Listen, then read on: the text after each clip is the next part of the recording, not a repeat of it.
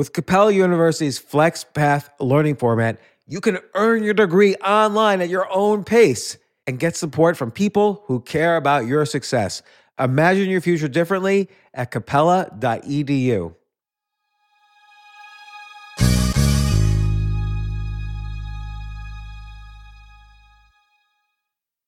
Welcome to the Canva guided meditation for stress at work. Impending deadline? Generate Canva presentations in seconds. So fast. Brainstorm got too big? Summarize with AI in a click. Writer's block? Release with Canva Magic Write. Magical. Stress less and save time at canva.com. Designed for work. This isn't your average business podcast, and he's not your average host. This is the James Altucher Show. Today on the James Altucher Show. Welcome to Side Hustle Fridays. This Friday we're covering ghostwriting. Joshua Lisec started at an early age, gives all the best tips on how to do it, get started. He makes a great living, and you can as well. So here's Joshua.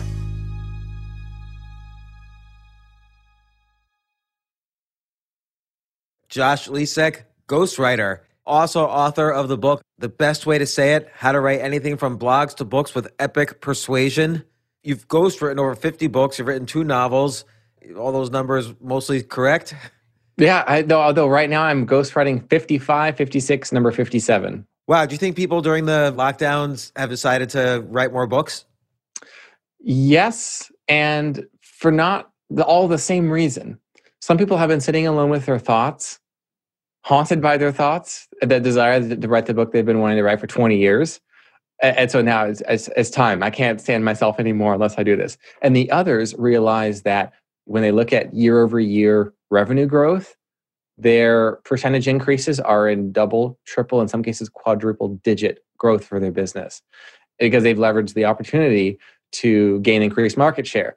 And with that has come additional profit to reinvest into the business. And one of the wisest things that they're doing is seizing mind share in the world of their market. And that means, what can I do that will install myself as the go-to expert in this industry, as the authority, the credible one who wrote the book on my industry?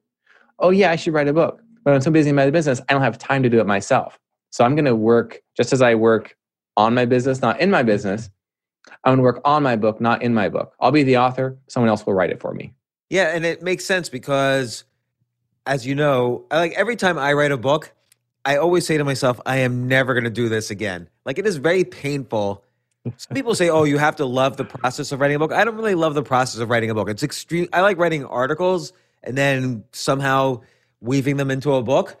But it's very painful, actually, to write a book, particularly if you haven't done it before. And I can imagine most of these CEOs or whoever have not done it before. No, they haven't. They haven't. In a lot of cases, they wonder, what happened to me?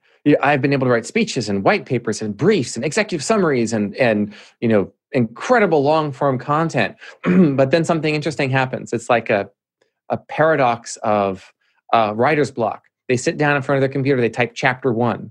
And their mental library, they begin going through all the topics that they could write about. And then they get lost. And it goes from 5 a.m. Now it's 6 a.m. Oh, 7:15. And they barely have half a page. And there's all these things they want to write about all at once. But they don't know the best way to say it. And so nothing is really said. And I always tell people, find the most, in all the things you want to write about, find the most emotionally intense moment and put that first. You're going to rewrite later anyway. So you might rewrite it, you might not. But just start with something like an incredibly intense moment and just start with that. So this way somebody will at least turn the first page. It's usually my go-to technique. And that's wise think of books as copy, right? At least I do, because yes, the first chapter is essentially the sales letter. Why? Because people like me who listen to Audible books or read Kindle books or even will go to Amazon, what do? We go read the first chapter, which is free. So the first chapter must function as a long-form sales letter for the rest of the book. And that's where you want to put, as you'd mentioned, some of the most emotionally impactful moments for the reader. So that's like, okay, I'm sold. I'm ready for this. Right. Like you could always tell a book written like a biography written like 30 years ago. It always start off like, I was born in Lexington, Kentucky. My father was born also in Lexington, Kentucky. Like they always start off with where they're born and what their parents did. But you can't start a book that way anymore. Like that, people will just they'll close the book right away.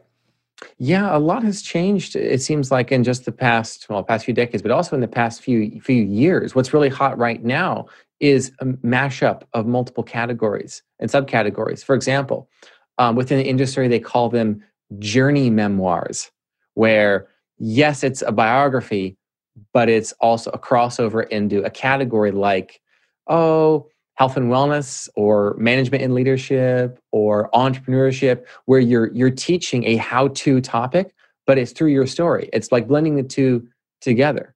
Yeah, actually, I feel like that's the category I probably fit into, is that mashup category. Yeah, and it's both the easiest one and the hardest one to write. It's easy in that for the most part, the author knows what the how-to is, but it's the hardest in that, well, which part of my story do I tell and which part do I not tell?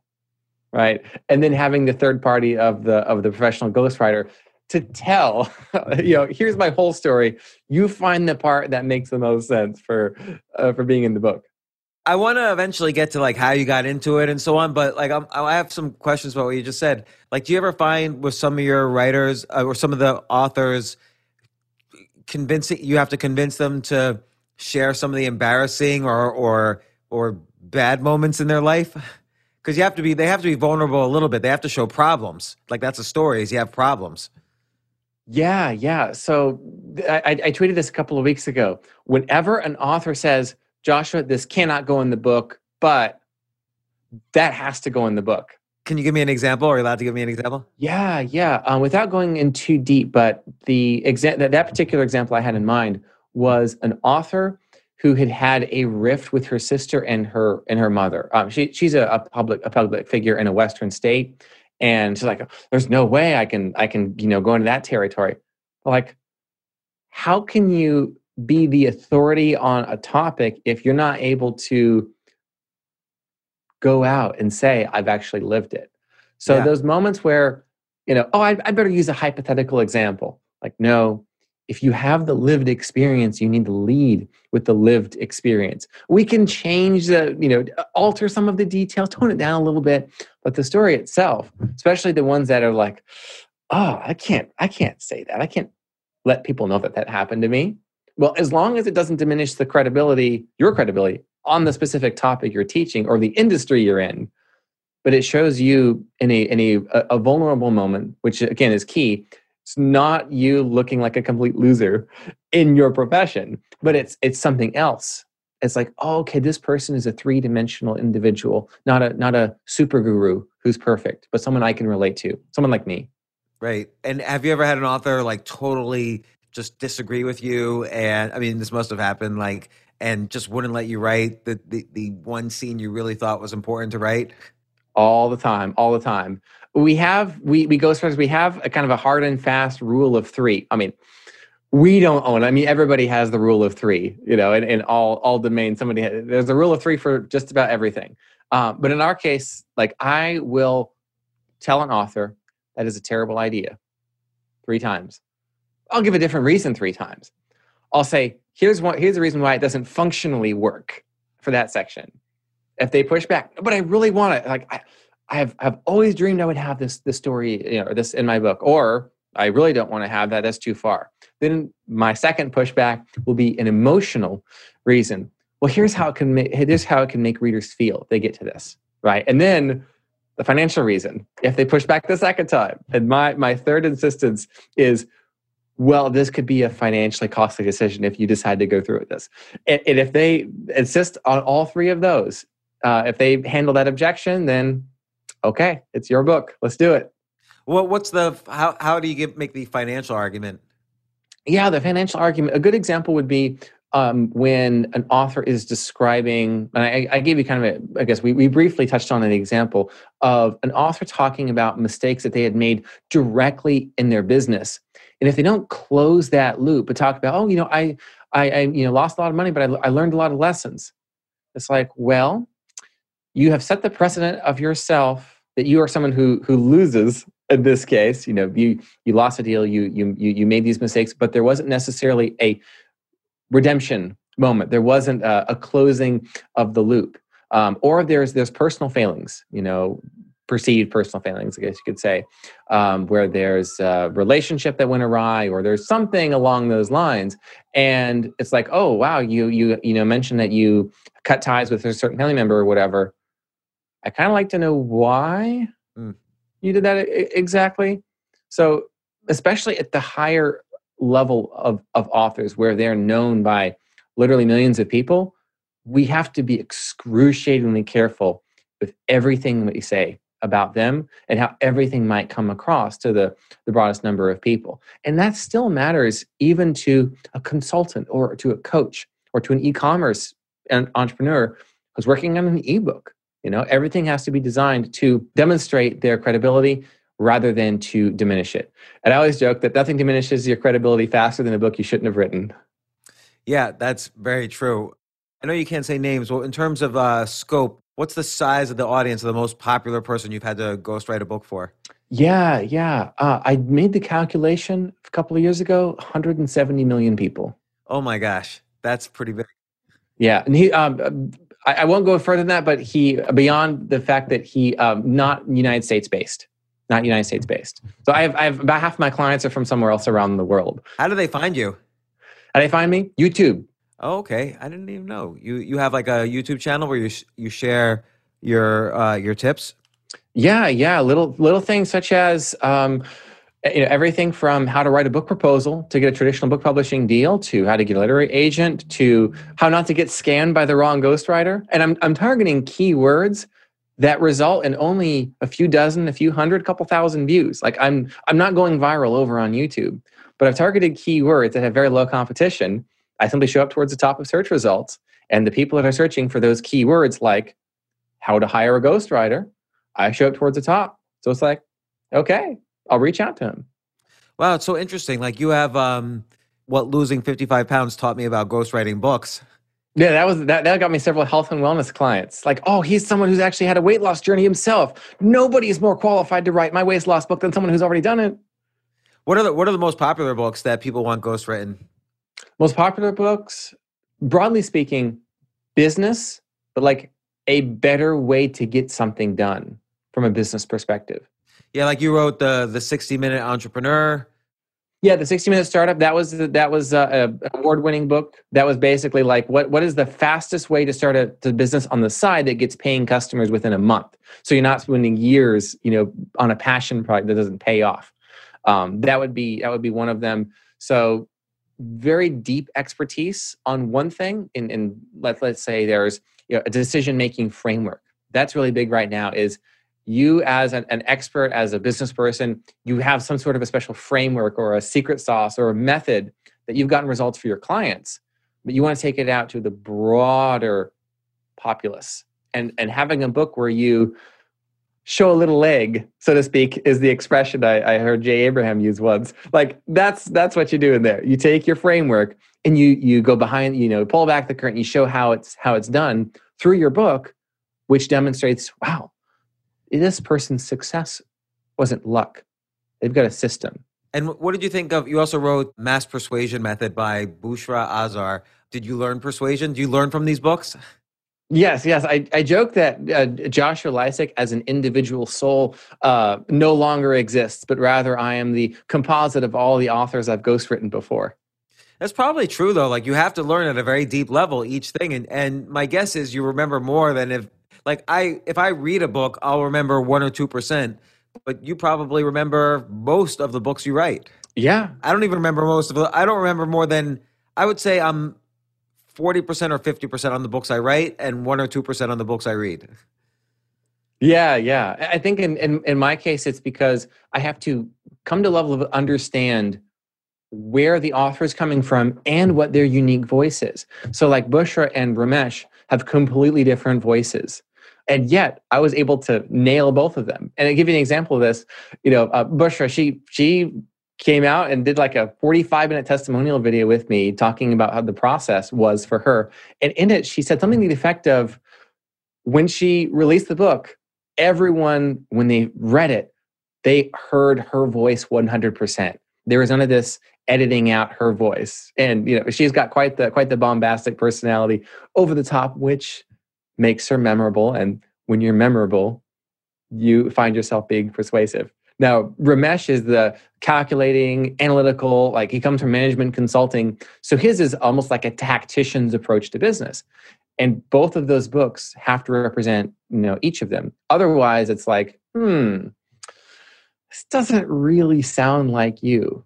And again, the bigger your audience, the more important it is you feel like the real deal when you release stuff to them. So how did you get into this? How does one start being a ghostwriter? Completely by accident. In my case, my dream, going back to when I was a little tyke, was to become a novelist one day. And so our college years finally come around. I'm going to do this. I'm going to write these novels. And so I did. My first novel took 3 years to write. And so I know the sorrows and the joys of authorship, having done it myself. I wrote a follow-up book to that. I was able to get both of them. Both of them were published. Wow. And then something happens. I'm going around back in the days where you were doing book signings and events and author panels and all this fun stuff, meeting readers and shaking hands. 2 freelance writing clients I had, because I'd also started a freelance writing business. I'm now going in my 11th year in business right now as a professional writer. This is the very beginning of that journey. Independently, 2 clients found my book. They read it and they said, "Joshua, you don't know this, but I read your book, found out about your novel because I saw something about it somewhere." And I have to say, I was surprised by how good it was. Because you're like, what? At the time, I was 20 years old. And we're like, so I've been wanting to write my book since I was 20, and I'm now 70. Do you think you can help me finally get it done? And I said, okay, fine, sure. I'll help you with your book. Now, in their case, it wasn't a novel. It was memoir. It was still story. Yeah, it's all story. That's right. And I said, oh, okay, sure, I guess. I didn't even know that there was such a profession as ghostwriting, James. I did not even know. I said, okay, sure. And that first project turned into a couple of referrals for the second, third, and fourth one. And lo and behold, I'm now on numbers 55, 56, and 57 all these years later. How can I ask, how much did you charge for the first book? I actually charged quite a bit because I charged hourly, and it took us a while to get accomplished. And I think roughly I brought in, about $43,000 for that first one. Wow. And you were 20 years old? Oh my God. You're lucky in that at the age of 20, you were working on jobs that paid significantly well. Like for a 20-year-old, that's incredible. And B, you found what you love doing and you monetized it from day one. Like you didn't work any shit jobs that you hated. Like that's pretty good. Yeah. And I had the motivation too, because I had gotten, I've 3 college, I've graduated 3 colleges. And so I've gone that path, and I lasted 11 months on the traditional 8 to 5 path. A couple of weeks ago, I was asked, what was that moment, Joshua, where you're like, yeah, I'm not doing this. I'm doing my own thing. At that ripe old age of 20. At the time, my first job out of college was, I think it was an Inc. 1000 or whatever. It was one of those companies, a telecom company. The CEO comes into my cubicle and he chews me out over something. And unironically, James, he says, Joshua, by not getting tasks A, B, and C done, you're costing me $1 million. Your job right now is to make me $1 million. Get tasks A, B, and C done. And of course, I was being paid $12.50 an hour, despite my degrees. I thought, hold up, wait a minute. Something ain't right. That was the moment, and I shared a little bit more in my TEDx talk, that I'm like, okay, we're going to be drafting the letter of resignation here. And I had my client at the time, the first ghostwriting client. It's like, well, I got somebody here who wants to pay me more, a lot more than these yahoos are. So I'm out. And so after that first client, were you worried, will there be a second one, or am I going to have to find a job again? Or was this? Oh, I was terrified. But you probably had, like, again, for 20 years old, you probably, from that 43,000, I don't know if you were spending all of it, but you probably had enough for 6 months worth of living at least. Yeah, yeah. But it was definitely that sort of a feast or famine. It was quite a massive feast. But you can kind of see that there's going to be an end to it, that there's going to be an end to this meal. And so, I was promoting the novels. I was putting myself out on the freelancer marketplaces, taking on other gigs, taking other projects. And so, strangely enough, I transitioned from being primarily a ghostwriter to being freelance writer for hire for anything, from resumes to cover letters to your product descriptions on your Amazon page to like literally anything you need written. And that allowed me to sustain a full-time living as a professional writer all these years. And I haven't had one of those, famine moments again. But it's a delicate balance amongst two things: project management and lead generation. Any professional writer, if you can nail project management and lead generation, you'll have a job for life. I also imagine it involves discipline too. You have to be able to sit down every day and say, okay, from 9 to 11, I'm going to work on this book. From noon to 3, I'm going to work on people's Tinder profiles or whatever they hire you to do. And then from 3 to 6, I'm going to work on this guy's book. And that's where the project management comes in, is because I've got everything out on like a timeline. So I know what the milestones are. I know what has to be getting completed by then. So I feel like using the software I do, it feels like I have a general manager who's telling me every day, okay, Joshua, here's what you have to get done today. And the decision's made in advance. So I don't have to sit there and think, oh, shoot, got to pull up my to-do list. What am I supposed to do today? Oh, and then half an hour is gone and I'm stressed over all the things I have to get done. Well, some of them have to get done today, some tomorrow, some next week, some 6 months from now. So what is the highest priority thing right now? So first, to get in the door, you had already written 2 novels and you were doing freelance writing, and one of your freelance clients contacted you. Let's say someone doesn't have the 2 novels. Maybe they could write a bunch of posts and put them on Medium and then compile them together into a book and self-publish them. They need that foot in the door to say, hey, I'm a writer. A lot of advice books say, just say you're a writer anytime, but you really need to get something written to be a writer. So what would you suggest? So if someone really loves writing, wants to get into this, what should they do first? I think in my experience, writing for like, B2B businesses, or, businesses that sell to other businesses, or businesses to consumers, businesses that sell to consumers, or to individuals, just people who want to write a book, a legacy book, a memoir, autobiography. I found that the easiest sale is, Joshua, you doing this writing job for me results in me saving time or making money, or saving money and I guess creating more time in my schedule. So there's some element of time and money. And the closer I could get me writing this for you to you saving time or making or saving money, the easier that sale is, because then it's not about the writing. It's about the time and it's about the money. And I finally felt this formulate in my head when I learned about the jobs to be done framework, or jobs to be done theory, where the concept is customers, clients, they buy tools to get jobs done. There's functional jobs, there's emotional jobs, there's financial jobs. I want to do something, I want to feel something, or I want to make money or save money. And realizing that writing is not about the writing. It's not really about you. It's about the functional job you're doing and how it makes them feel, and then how it makes them money or saves them time. It's really easy. So it's not you, pitching your friend's business. Hey, can you hire me to write? It's, would you like me to save 5 hours per week for you? I see. So they get some experience writing, however it is, like, again, Medium articles or LinkedIn articles, whatever.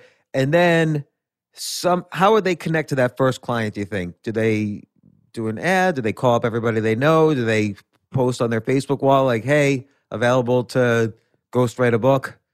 I put out a strategy that a lot of people have been using relatively, I guess, for my YouTube channel, which is not the biggest in the world, but it doesn't need to be. A strategy that goes a little like this. You want to get your first client. Okay. Who is going to be if you're a professional writer specifically, you want to be a professional writer. It goes a little like this. What business are you closest to right now? Or businesses. These could be friends. These could be connections. These could be people who follow you on Twitter. These could be family friends. there are business people that have very little time and there's things that they need to get done.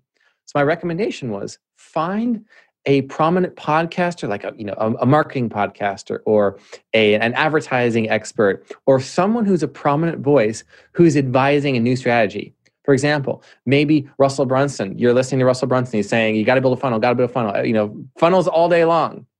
And then you mention, hey, I was listening to this podcast the other day. I'm sure you probably listened to Russell Brunson as well. He was talking about having funnels. And I noticed, on your website, it doesn't look like there's any funnels. You just have the one, shop page or whatever. I wonder if this funnel is something you want to get built. And so it's not about, hey, can you please hire me? Because I don't know what I'm going to hire you for if I have more tasks to do than time to do them. So it's not about the getting hired for the writing. It's, hey, there's this expert that you've told me that you trust because I see that you follow them and you liked a couple of their posts. You probably heard what they've advised. I don't see you doing it is because of the time. Oh yeah, I know everyone's talking about how great building funnels is. I just don't have the time for it, And so then it's not you, the aspiring professional writer, saying, would you like to hire me as your per hour writer? Because what does that even mean? It's, here's this authority, this expert who has advised you, someone in his or their audience, to try this thing out, and they're not doing it. And you can come in and you can be that lifesaver, a hire of convenience, because now you can come alongside them. And so there's a couple of people who joined. The best way to say it, actually, I'm teaching them to do exactly that. And it's simply connecting to the I wouldn't even call it the lowest hanging fruit, James. I would call it the lowest hanging opportunity. Yeah, so it's almost like you create the opportunity for yourself. So like you could find someone who's out there who's maybe given some talks or written some articles, and you could say, hey, this is an interesting topic. How about you could even pitch someone like Russell Brunson, like the funnel Bible and the top 10 best practices. And you could even pitch the outline to someone like that. And all they have to do is say, yeah, let's do it. And you've got a client. Exactly. And it goes back to the jobs to be done framework is so useful because there are jobs that they want to get done. So it's not about you, the freelancer, you, the writer, getting hired to write. It's you identifying what jobs they probably want to get done. The business person, the potential client, and then saying, those jobs you need to get done in your business that are related to content. And this can be broad to any service, programming or apps or graphics or whatever, advertising, whatever. There are jobs that they need to get done, and you can come in and simply say, I can get those done for you. And here is how we're going to get it done. And then they're going to say, what? Oh, that's cool. Can I see your portfolio? Having hired people myself, I could say this with absolute certainty. When I say I want to see your portfolio, I don't really want to see your portfolio, okay? I want to see 1, maybe 2 demonstrations that you're not full of crap. So one of them could be, let me see your blog. Let me see this one thing you wrote for somebody else before. I'm not looking for 500 pages of glorious expertise. I'm looking for, okay, can you write pretty well? Can you get the job done? That's what I'm really looking for. Is do you have proof that you've been able to get this job done before? So if you were to reinterpret that question, can I see your portfolio as, do you have proof you can get this job done for me, that you've done it for other people before? In any capacity, that's really what I want to see. And then it's a hop, skip, and a jump to saying, okay, you're hired. So after the first book, you started doing more freelancing and then word of mouth or whatever. Did you have to advertise to do the second book, or did someone approach you? Yeah. So there were several people who approached me from some of my freelancer platforms. Back on the platforms, they don't even exist anymore. They've been purchased and bought and changed names and whatever. But there are people who reached out to me because, hey, I've ghostwritten a book. I've authored a couple of books myself, and so that as an advantage, you might say, being early to some of these platforms and having ghostwritten before and having authored myself, people are like, okay, this guy gets it. All these other ghostwriters, like they're journalists or they're college students with getting an MFA, a master's degree in creative writing or whatever. But I want someone who has the experience of going through the process so they can relate to me. And I think that was a winning advantage for me. Did the projects number 2, 3, 4, 5, and 6 pay as well as the first one? No. But by that point, I had decided that, okay, I need as much variety in my income portfolio as possible. I can't just count on one client because that's like having a job again, having one employer. Yeah. Very unwise, very unwise. So I wanted to diversify a little bit. And I thought, for me personally, that I'll write your cover letter. I'll write your Facebook posts. I'll write anything and everything for you. No job is too small. $50 for your resume? Okay, let's do it. Have it done tomorrow. That was not really a sustainable business model to really build anything with, because I'm constantly in searching for clients mode. Do the work. Now tomorrow I'm looking for more. And there's not in that sense of security. And after a couple of years of taking anything that could come my way, I realized there's got to be a better way. So I simply applied from listening to podcasts such as yours. I hear about this thing everyone's talking about called the 80-20 rule. Maybe I'm a late bloomer, but it was a few years ago I first heard about the 80-20 rule. It's hard with the 80-20 rule. You have to figure out the right 20 that produces the 80. Fair enough. In my case, it was relatively easy. 20% of my clients? it's the ghostwriting clients who are producing most of the revenue. Maybe I should rebrand, because I started out as a ghostwriter, then the freelancer, and then I have to rebrand as the professional ghostwriter. But by that point, the fact that I had so much variety in my portfolio was actually a value add, because it was entrepreneurs who wanted to use a book to promote their business or to build like a free plus shipping funnel. And they wanted someone who understood, how marketing is done, where a product like a book fits into a value ladder inside of a business of going from the $17 book to the $47 course to the $199 program to the $5,000 mastermind, on up and so forth. And since I had created content at so many different points on that ladder, it was like, this guy knows what's up. So my advice based on that would be to understand the ecosystem in which your work exists, whether you're a graphic designer or you are a visual artist or a writer or any type of a service provider. What are the other elements involved in your client's world? Like, imagine if you're creating a puzzle piece and they're putting it in there. What are the surrounding puzzle pieces that you very well could either help them with or learn how to help them with? Like with ghostwriting, maybe they're going to use the book to get speaking gigs or coaching gigs or consulting gigs, or show that they're expert in their business, is an expert in some space. So you're saying those are the other puzzle pieces? Exactly. So what I've done a couple of times is adapted the author's book into a TEDx talk, or creating a year's worth of content for their blog inspired by their book. Or can you go the other way? Can you take blog posts and turn it into a book? Oh, yes. Many times I've done that. Those are some of my favorite projects because, hey, Joshua, here's 250,000 words over the last 10 years of my brand online. Find a book here. And it's that quote where I think it was Michelangelo speaking of starting with the block of marble and seeing what's there and removing everything that's not the finished product.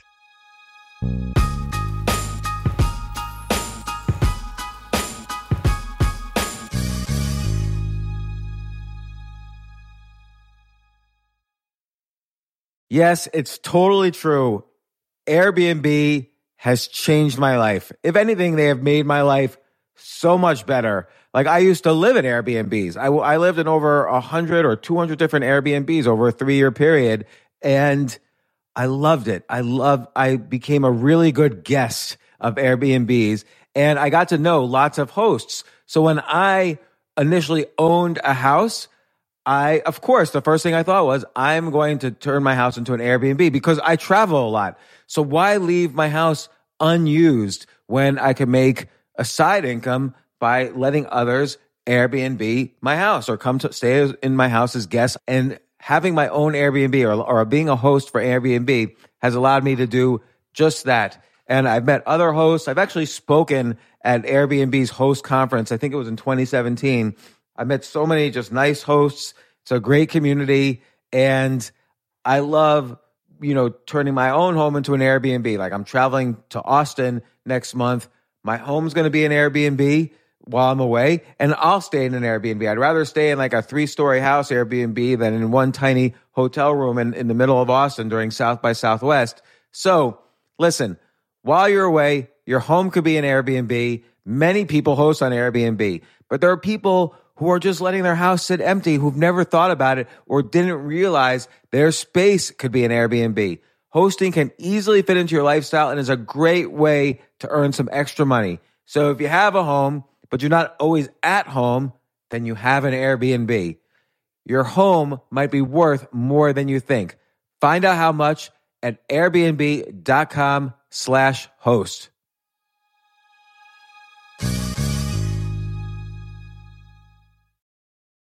Daylight savings time is starting up again. Okay, podcast is over. That's all you needed to know. But why do we have daylight savings time? Answer: to give us more daylight from March through November. By setting your clocks forward, it may feel like there are more hours in the day when we initially start daylight savings. But if you're hiring, it doesn't necessarily help you find qualified candidates for your roles any sooner. There's only one way to do that: ZipRecruiter. And right now you can try it for free at ZipRecruiter.com/James. ZipRecruiter works around the clock to find qualified candidates for you. Once you post your job on ZipRecruiter, they send it to 100 plus job sites so you reach more of the right people. This is such a brilliant idea for a business, and ZipRecruiter did it. So ZipRecruiter's smart technology also quickly scans thousands of resumes to identify people whose skills and experience match your job. I've used ZipRecruiter, particularly as a potential employee, and I still, to this day, get messages every day.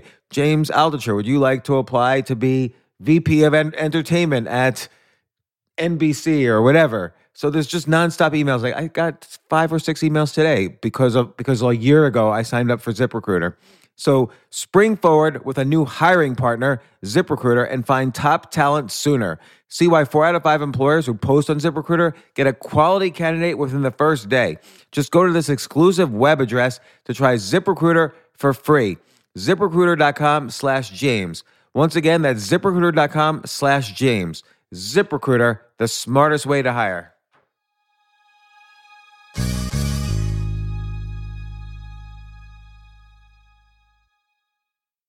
Hey, listen, men's health is important. Men act all cocky and like they don't need anything. But the reality is, as you get older, there's some things you need. And it often feels like we're too busy to take care of our health problems. Like I'd rather do anything than go to the doctor or the dentist or the pharmacy or whatever. But now you don't have to waste your time if you use Hims. Hims, H-I-M-S, Hims is changing men's healthcare by providing simple and convenient access to science-backed treatments for erectile dysfunction, hair loss, weight loss, and more.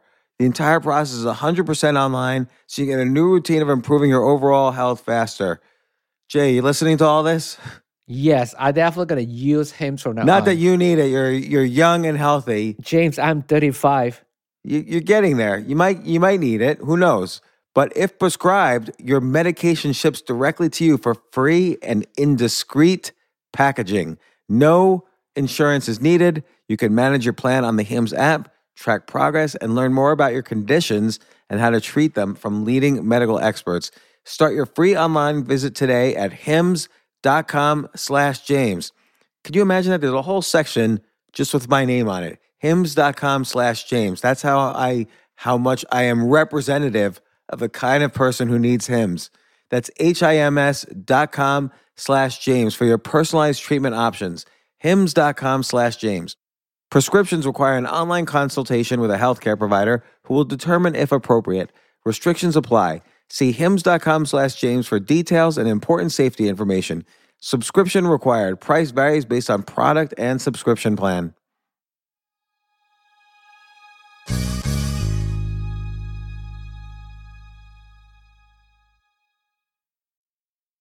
Was there ever a time when you were like, oh, I cannot work another day on this guy's book? Yes. I did a Periscope about that a couple of weeks ago. The worst client I ever had. This individual, I do have a non-disclosure, so I won't go in too far in depth. But unfortunately, there's a lot of people like this out here, surprisingly. Is it Barack Obama? He literally believed that he was a reincarnation of Jesus Christ. Oh my gosh. Now, there's a lot of authors out there who actually state that unironically on their book jacket. So maybe mine's one of them. Maybe it's not. But that would definitely be the one. Biggest ego I've ever seen. Did he have the money? He sounds crazy. Did he have the money to pay? Yes. But funny enough, right before we were, at one of the next payments, he canceled the project and then published the book anyway. In that state, so I got stiffed, but he very Christ-like, very Christ-like. Well, I'm sure his book didn't do so well. Probably not. At the very outset, he said, Joshua, I just simply want this book to sell 3 copies. I don't care if it sells fewer than 3 copies because I'm on a divine assignment to share this book with the world. So it only sells 3 copies. That'll be fine by me.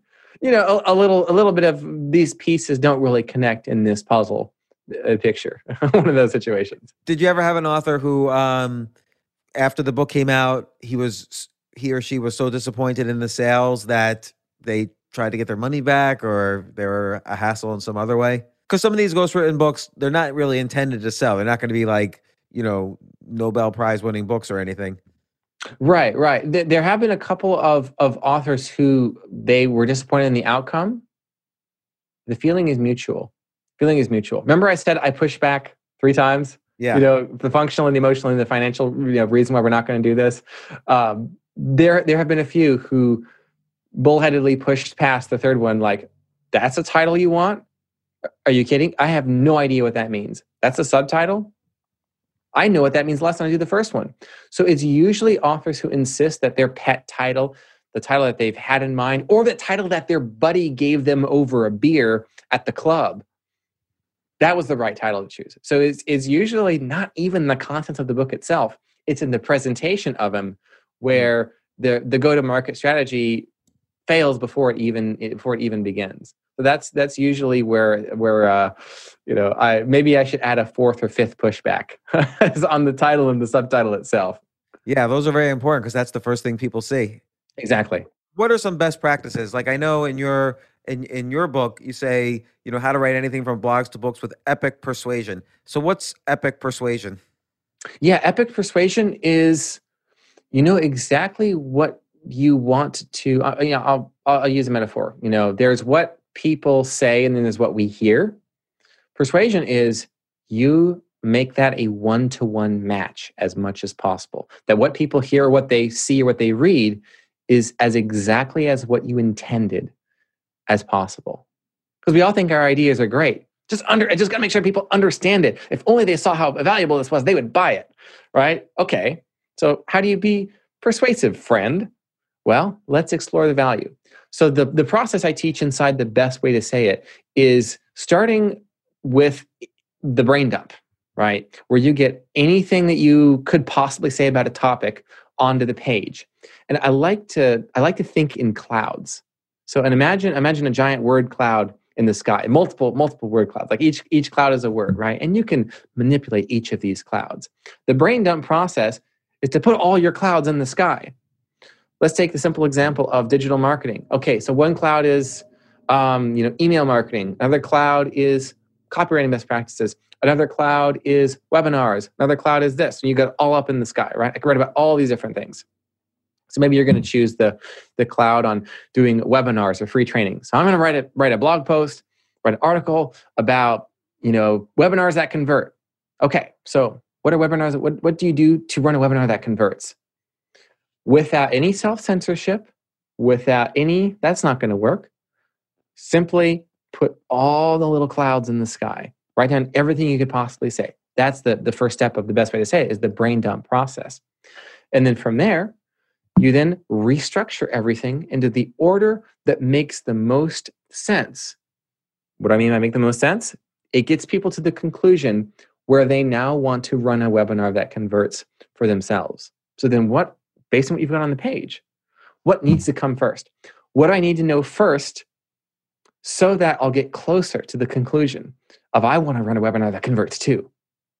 Okay, what comes after that? And to borrow a tip from you, James, because I do talk about this as well, you want to have an emotion-based hook at the very beginning. So your very step number 1 is kind of tapping into emotion a little bit in that restructuring process. And it's literally simply cut and paste inside of your Google Doc or your Word document everything that you've laid out from your brain dump. It's simply ordering it, and then once you've got everything in the right order, you find out, okay, where are the leaps in logic? Where are the gaps? Where are there absolutely no transitions? And I go from talking about, okay, so the first slide of your webinar should be this. And then your audio controls should be set at, wait a second, we just jumped from telling me how to create the first slide of my webinar presentation to talking about audio. How? What? So that's a complete break in logic.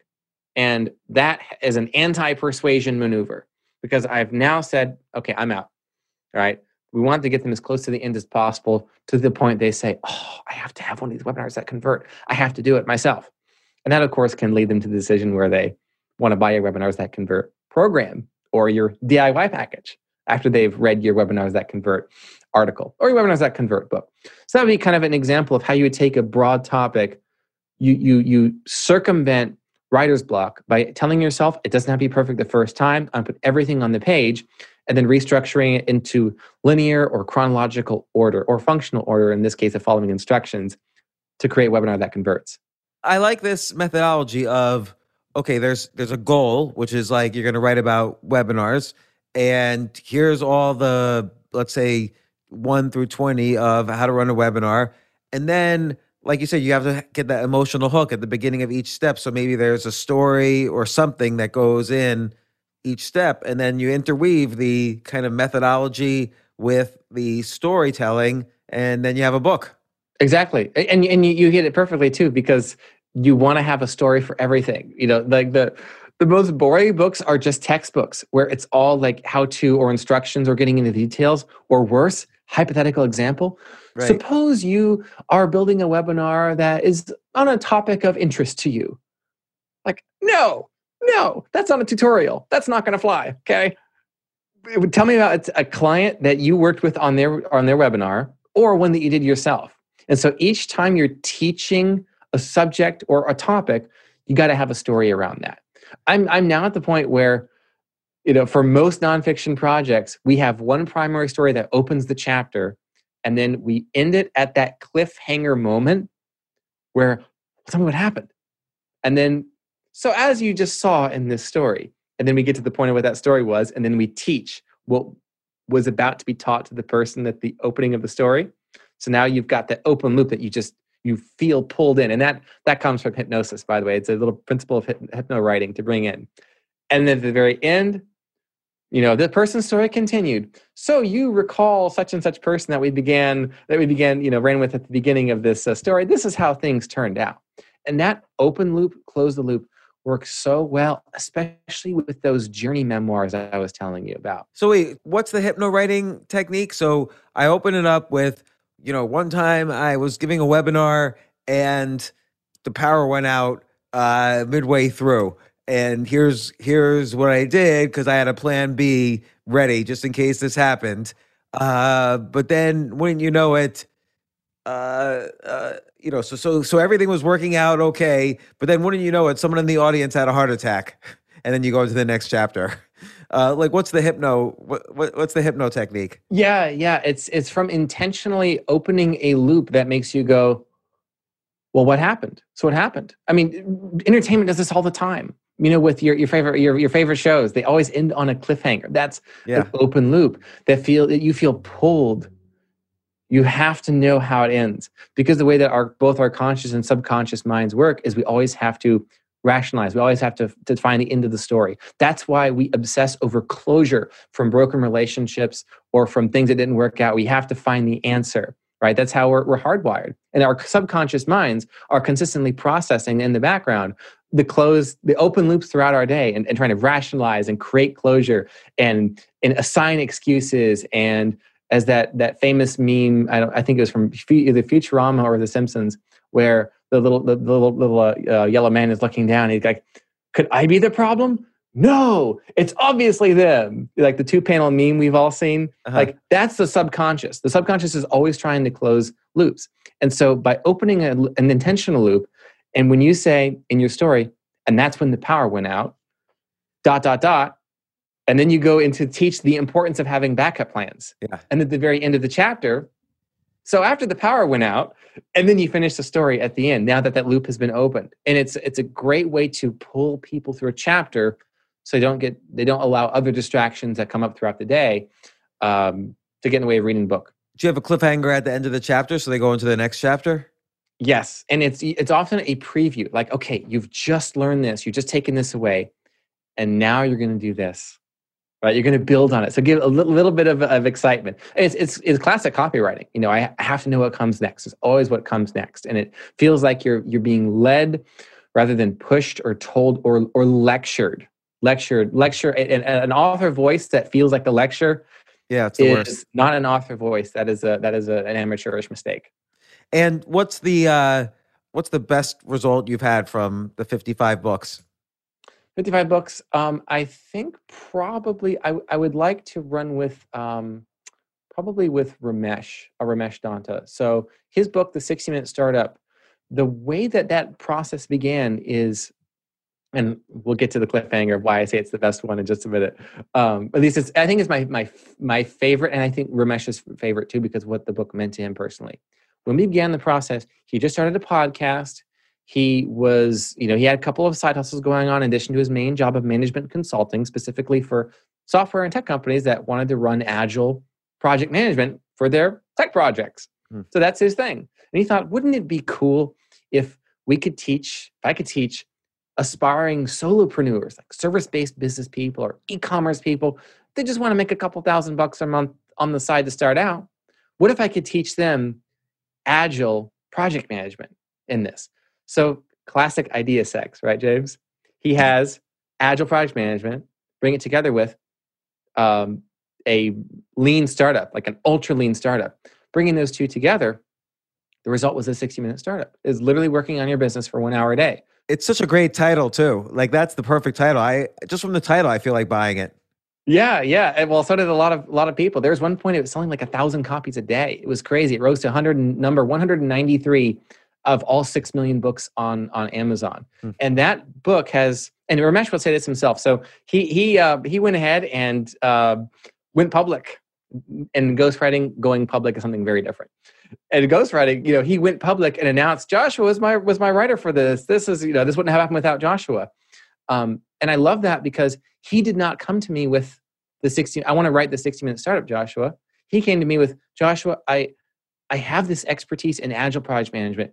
I've been a serial internet entrepreneur since 2001. I've seen everything. And I want to put together a book that can help people get results quickly. And so together we use the jobs to be done framework. Frankly, what is the functional value? The unique, the new, the fresh functional value. Well, agile promises test, iterate, get results, quick, move, right? That's the agile way. And so in business for solopreneurs, that means you waste no time. You get to something you can sell to customers as fast as possible. And then when we added up the hours, it equated to, okay, following the agile way, doing all the fundamentals, it's going to take you about 30 hours to get your very first customers, Ramesh and I calculated. And lo and behold, that translates really well. I said, Ramesh, what if we make it 1 hour a day? And we call the book The 60-Minute Startup. And we call it a proven system. Remember the jobs to be done framework? It's functional, right? Like it works. It's a proven system. Like, okay, the title sold me. But the fact that it's proven, and by proven, what we did is we took 30 entrepreneurs that Ramesh had interviewed on his podcast, and we made their stories start each of the chapters for each of the 30 days. And what they did in their business mirrored exactly what Ramesh was teaching you on that day. So it was like all the stars aligned, so to speak, with his podcast and his guests and their stories and his past and what he wanted to teach. And it won the gold medal, the #1 marketing book of all that entered the Reader's Favorite contest. Beat out tens of thousands of books, I hear. It was quite remarkable. So that story behind the book, that's why it's probably my favorite project. At least that I can talk about publicly. I'll put it that way. Yeah, and probably he wanted to talk about it publicly because it's his method in action, in the sense that he didn't have to spend the time writing the book. He outsourced it to you. I mean, you used all his content and his ideas, but he was able to do it in an agile way. The 60-minute book, basically, for him, for you it took longer than 60 minutes, but for him, as far as project management goes, it's probably pretty quick. Yeah. And I think about the other authors that have meant a lot to me, and the book has meant a lot to them. I have confidentiality with a few of them, but I'll tell you that the most emotionally valuable books have been the family memoirs. Like, I grew up in World War II. My first memory is from the inside of a concentration camp. Like, those stories, they're probably only going to be read by a few hundred people or less, or like the family, friends. Like, they just want to have everything that they've learned in life that they may not be able to teach to their grandkids or great-grandkids. And they want to make sure that those lessons are never lost. They want their legacy in print. That's great. Forever. And funny enough, that was my first tagline when I started as a ghostwriter. I said, "I put your legacy in print." Like, that's going back almost 10 years. That was my first pitch. And it turns out that appeals primarily to the memoir audience, and that works for that audience, but not necessarily for people who want their expertise in print or their framework in print, for example. Have you done ghostwritten fiction at all? I have. And they've been business fables, kind of like, Who Moved My Cheese, The Go-Giver, 5 Dysfunctions of a Team, those types of books where you're telling a story, but it's having some sort of a business purpose that's being illustrated. So what are you working on now? You're working on 3 books. How did these clients come about? Yeah. I think probably from Twitter. I think all of them came from Twitter. Yes. Yeah, one of them saw my video, YouTube videos. They didn't follow me on Twitter, and I'm uncensored, unhinged, completely raw and real Joshua Lisec on Twitter. That's my favorite platform to be on.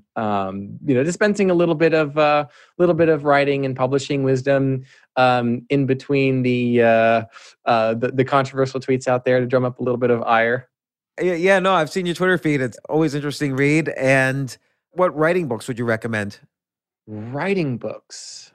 Good question. I like writing resources. So there's, I believe there's Words That Sell is a great resource for teaching the different words that assign different, like they have different emotions behind them, cultivate different emotions. So I think that's the most important thing to learn about writing is what you say can make people feel a certain way and therefore act a certain way. So that's a great guidebook. All of the copywriters and ghostwriters I know, I recommend that too. For building a quick and a fast writing business, the book that I followed myself was The $100 Startup by Chris Guillebeau. That was the one that found me when I was in that phase of like, what exactly am I doing here? Am I a copywriter? Am I a freelance writer? Am I a ghostwriter for hire? What am I? And his one-page business plan for a service provider, that changed the game for me back in 2012. I think that book came out. Wow. So this is it now. You're going to probably do this ghostwriting. You'll probably write like 500 books by the time it's all said and done. Likely. I see no reason to quit. If I were to say what my bucket list ambition would be is to ghostwrite a presidential memoir. Yeah. Without a non-disclosure agreement, I should say. Because if I did it, but no one knows I did it, did I do it? Yeah, that would probably be like if you could write Trump's memoir, that would be you'd probably get some interesting dirt. Now, do you want to write a novel anymore? Yes. Do you think writing all day other people's words gets in the way of your own creativity?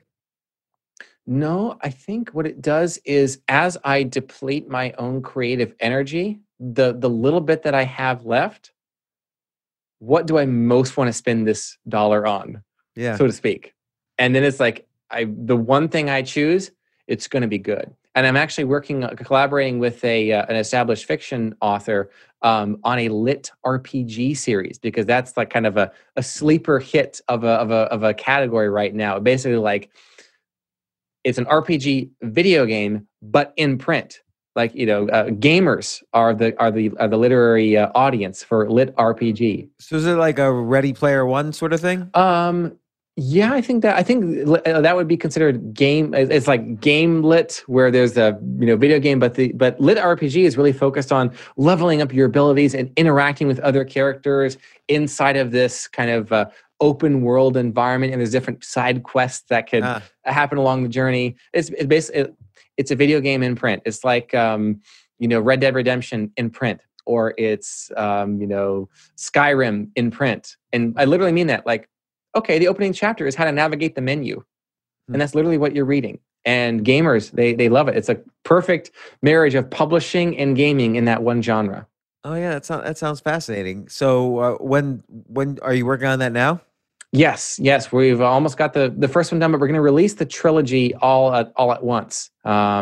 Looking at probably summer 2021. Okay, let me know when that comes out. I'll play with my kids and we'll see. And have you ever looked into like other genres, like comic books, screenplays, anything like that?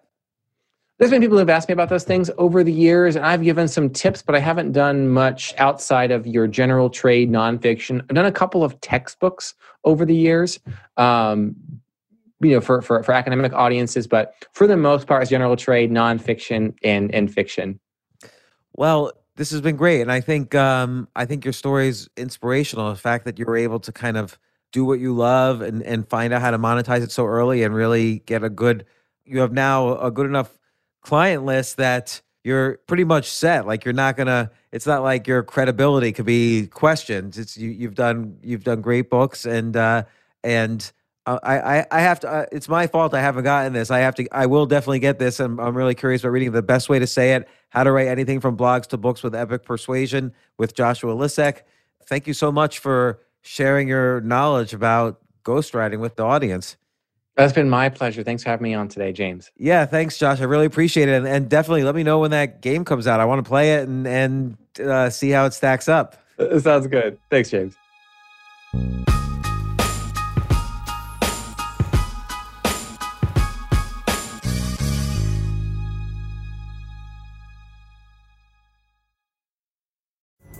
Pulling up to Mickey D's just for drinks? Oh yeah, that's me. Nothing extra, just perfection and a straw. Coming in hot for the coldest cups on the block. Because there are drinks. Then there are drinks from McDonald's. Mix things up with any size lemonade or sweet tea for $1.49. Perfect with our classic fries. Price and participation may vary. Cannot be combined with any other offer. Ba-da-ba-ba-ba.